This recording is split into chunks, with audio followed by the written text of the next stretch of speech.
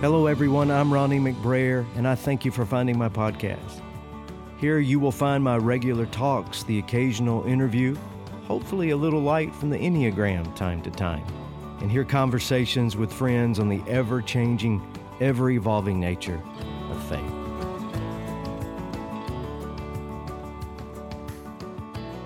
If you are burned out on religion, to quote Eugene Peterson's marvelous paraphrase, but your faith is still important to you, or if you consider yourself a spiritual exile with no real place of belief to call home, then I have you especially in mind, and I hope you'll stick around.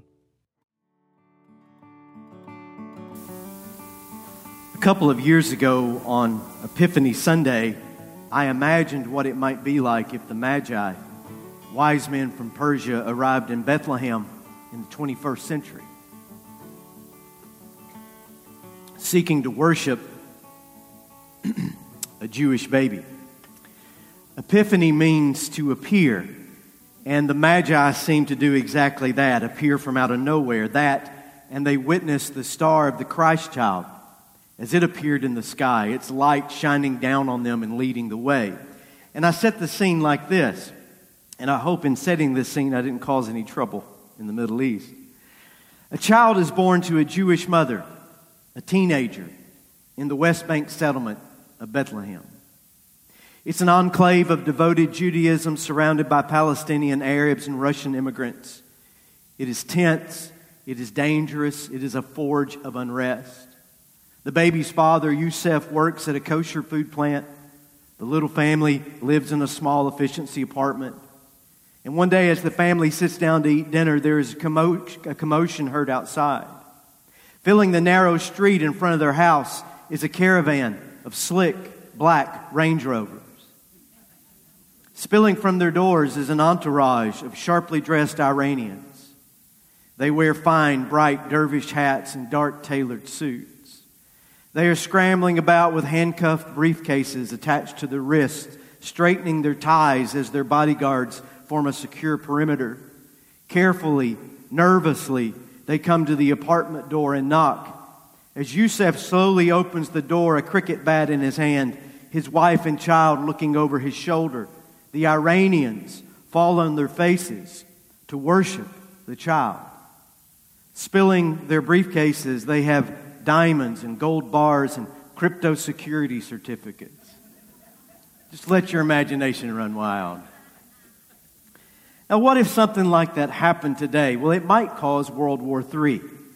Iranians and Jews, sons of the Islamic Revolution, kneeling down before a Jewish toddler, raining the precious gifts of Persia and ancient Babylon down on a poor Israeli family. Is that too hard to believe? It may seem so, but that's what happened in Matthew's Gospel. And I've always tried to imagine this scene in Matthew's Gospel better than the version we are most familiar with. Because the version we are most familiar with is not from Matthew chapter 2 at all. It is from this man, John Henry Hopkins Jr. He is the one who wrote, "We Three Kings of Orient are," and it is a travesty of uncalculated measure.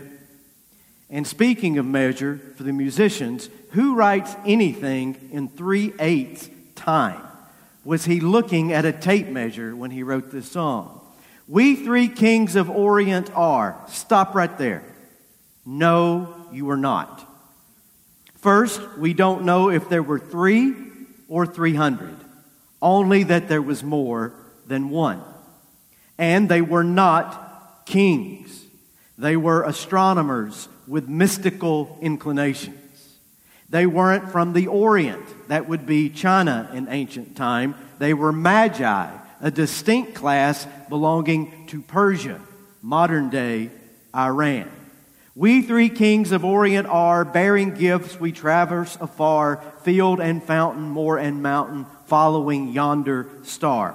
I'll allow the traveling part. But they didn't follow the star per se.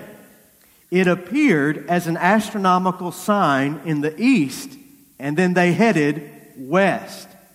only to have it reappear as they are directed toward Bethlehem, this time turning southwest and not east. And they arrive at a house to worship the Christ child, not the stable. No sheep, no shepherds, no manger, no hay, maybe no camels. They may have walked for all we know.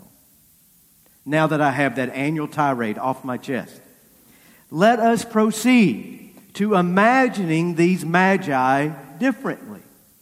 Not as camel riding royalty, looking all the part of Lawrence of Arabia. Not as benevolent travelers from the realm of Genghis Khan. Not as luxury SUV driving Iranians. Let's imagine them today as cowboys. Did you think this vest was just a prop? Cowboys headed into the wild, wild west searching. When it comes to cowboy movies, when it comes to the Western, the best of the lot have the heroes and the heroines in search of something. And without that search, there is no plot. Without the search, there is no motive. Without the search, there is no point to the story. Consider, if you would, a half dozen or so of the greatest Westerns of all time. Shane, a reformed gunfighter who wants no more trouble. He is searching for peace. True Grit, little Maddie Rose will not rest until she brings her father's killer to justice, even though it means hiring a cantankerous drunk marshal named Rooster Cogburn. The outlaw Josie Wales, he isn't out for justice. He is searching for vengeance, and he will not rest until he has it. In High Noon, Gary Cooper is just looking for some help. Anyone who will stand with him against the arriving gunslingers on the 12 o'clock train. In Django Unchained, Django is searching for his wife, attempting to free her from slavery. In Unforgiven, the greatest Western of all time, in my opinion, Clint Eastwood is in search of redemption from his past sins. And then there is this 1956 showpiece by John Ford, The Searchers. You're welcome over there. It stars John Wayne as Ethan Edwards, come home to Texas, of course, after being gone for 8 years and having fought for the Confederacy in the Civil War. He is bitter, he is mean, he is a killer, he is a racist. The Comanche attack and kill his brother and his family, abducting Ethan's 8-year-old niece, Debbie. At least we are told it's his niece. I rewatched the movie last week, and there is an obvious but unspoken romance going on between Ethan and his sister-in-law. Go back and watch the movie. And given that Ethan has been gone for 8 years and shows back up and this little girl is 8 years old, I would say that he is trying to find his daughter, not his niece. Anyway, he shoots and stabs his way through the stunning Monument Valley south of Moab, Utah, and ultimately brings that little girl home. John Wayne also brought the Searchers into the Library of Congress as the greatest Western of all time, they said. And he brought a gift to Buddy Holly, the early rock and roller, as well. In the movie, just about every time someone tells John Wayne something that he doesn't like, or they tell him that they're going to whip him, or they tell him that they're going to get the best of him, he responds with a single line. Does anyone know it? He says, "That'll be the day." Just like that. Let's all try that. That'll be the day. Well, Buddy Holly was in a Lubbock, Texas theater on the weekend of 1956 when the movie came out, and he heard the line so many times that he borrowed that line and the very next day wrote his first #1 song, That'll Be the Day. So here come these searchers.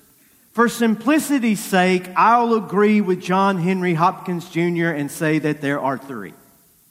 Western tradition, that is Western Christianity, not the Wild West, about 500 A.D. gave the Magi names: Casper, Melchior, and Balthazar. And if you ask me, that doesn't sound like any cowboys I have ever heard of. So let's go with these three guys, and let's call them Cass, Mel, and Boz. Now we're getting somewhere, and so are they. They rode out of Philadelphia just as quickly as Cash finished his calculations. His grandparents had been Romani. They were put down as gypsies, fortune tellers. His parents had found work in the circuses outside of New York, New Jersey, reading palms, dealing cards.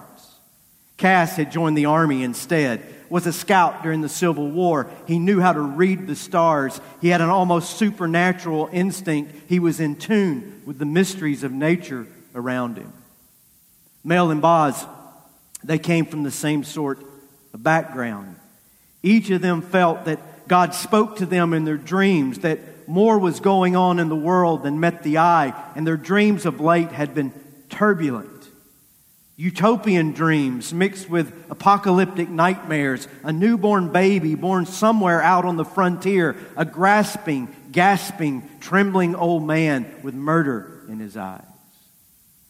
Cass tells his friends one morning over breakfast at a cafe on Market Street there in Philadelphia, it's Fort Smith, Arkansas.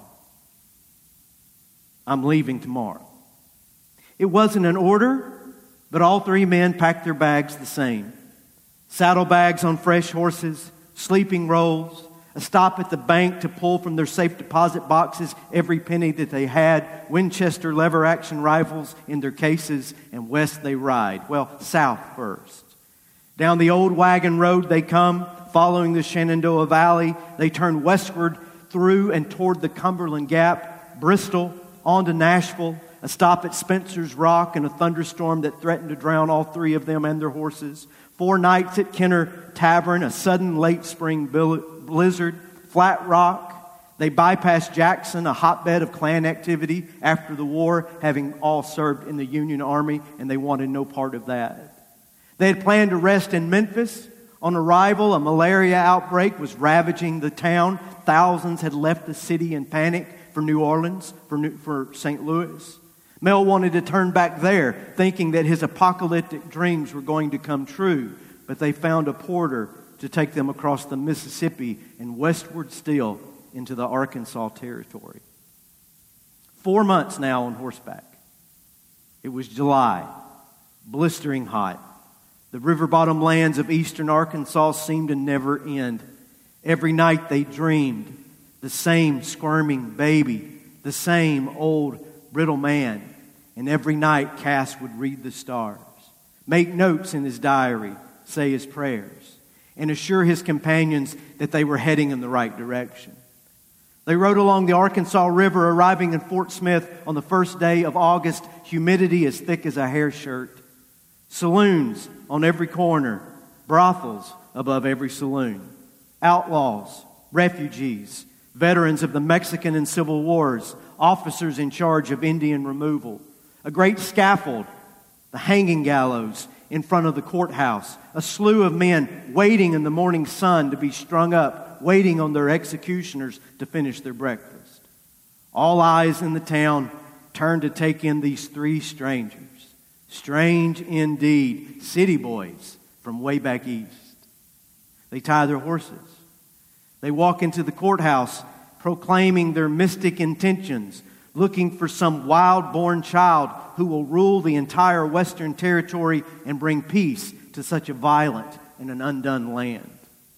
Judge Isaac Parker steps from his office when he hears them talking out front. Cass, Mel, and Boz freeze. It is the man of their nightmares. "How might I help you boys today?" he asked, with more than a little suspicion. 200 deputy U.S. Marshals at his command, Parker was known all over the West as the hanging judge, and he alone sent more men and women to their deaths than any other single judge in American history. These cowboys had every reason to be careful. "So I hear you're looking for some Indian baby with what the Choctaw call big medicine." "Well, we hear about that sort of thing from time to time, though no white man has ever come this far looking for such." "Sarah, get the census records," the judge says to an assistant, and she goes running. "Some months back, maybe a year or so now, I think that some Cherokee stragglers from North Carolina passed through on their way into Indian territory. Sarah, what was it they were going to and where were they headed?" She looks it up and she says, "Sir, it looks like they settled up in Tahlequah across the river in Oklahoma." He strokes his silver beard. He says, "That seems about right." And then the judge draws close to the three strangers, close enough for them to see the Colt revolver inside his suit vest right beside his pocket watch. "You boys skedaddle on off to Tahlequah. It's an easy ride. With fresh horses, you can be there in 3 days. So here," the judge reaches in his pocket for a stack of $100 bills. "You take this to the livery. You tell them I sent you, and they'll have you set with new horses and tack in no time. They'll send you for a hot bath and breakfast too, as it sure seems you boys haven't had a wash behind the ears in some time. Maybe you could get a room in one of the local boarding houses, spend the night. At least stay for the hanging. No one should ever miss a good hanging." And as Boz reaches for the greenbacks, Cash stops him and says, "No, sir, I reckon our horses are fresh enough and we'll be moving on." And the dusty strangers return to their saddles. They mount and ride north to Tahlequah, an uneasy look over their shoulders the whole way. Now, I have not pushed this story too far. I have only relocated it. Magi, Persians, Herod the Great, people we don't know and places we have never been. But I drove across eastern Arkansas a few days ago. I rolled into Fort Smith, was made aware of its history and that of Isaac Parker. I crossed over into Indian Territory, the Cherokee and the Choctaw Nations. I drove all the way to Tulsa. It's 900 miles, 14 hours in a car at 70 miles an hour. And I had saddle sores. I felt like my back was going to break in two, that my shoulders would never come unknotted. I knew what I was doing and knew where I was going, linking up with one of those Wahoo sons of mine. But what about perfect strangers crossing those same prairies and river bottoms and mesas and swamplands? Yea, John Henry Hopkins, we traverse afar field and fountain, moor and mountain, following yonder star. But it was just a star. These guys sat out on a hunch. It was a roll of the dice. If you go chasing lights in the night sky, you won't be taken seriously for very long today. You will get labeled as one of those people, obsessed with UFOs and alien sightings and Area 51 and the Book of Enoch or whatever else. But at the time of these Magi, there were already a couple of well-established astronomical events that foretold of so-called divinity or divine activity. Alexander the Great, the most prolific and powerful general to ever live, was born with the sun in the constellation of Leo, a conquering lion, and his mother had a dream on the night that he was born of lightning striking her womb. Upon his death, he was deified, and the pronouns and all the written records about him were changed to theos. He was not a man, he was a god. And just a few years before Jesus was born, at the funeral of Julius Caesar, a comet appeared in the sky for 7 days. And Augustus, Caesar's adopted son, jumped up on the funeral dais and, pointing at the comet, declared the ascension of Julius to the heavens, that Julius was now a god, not a man. And it worked out pretty well for Augustus too, because he became the Son of God on earth. The parallels in these stories cannot be ignored. But the chief difference between these stories cannot be ignored either. All the rulers and power brokers were elevated as gods upon their deaths after using their lives as blunt, manipulative, violent tools of war, forcing others to bow before them.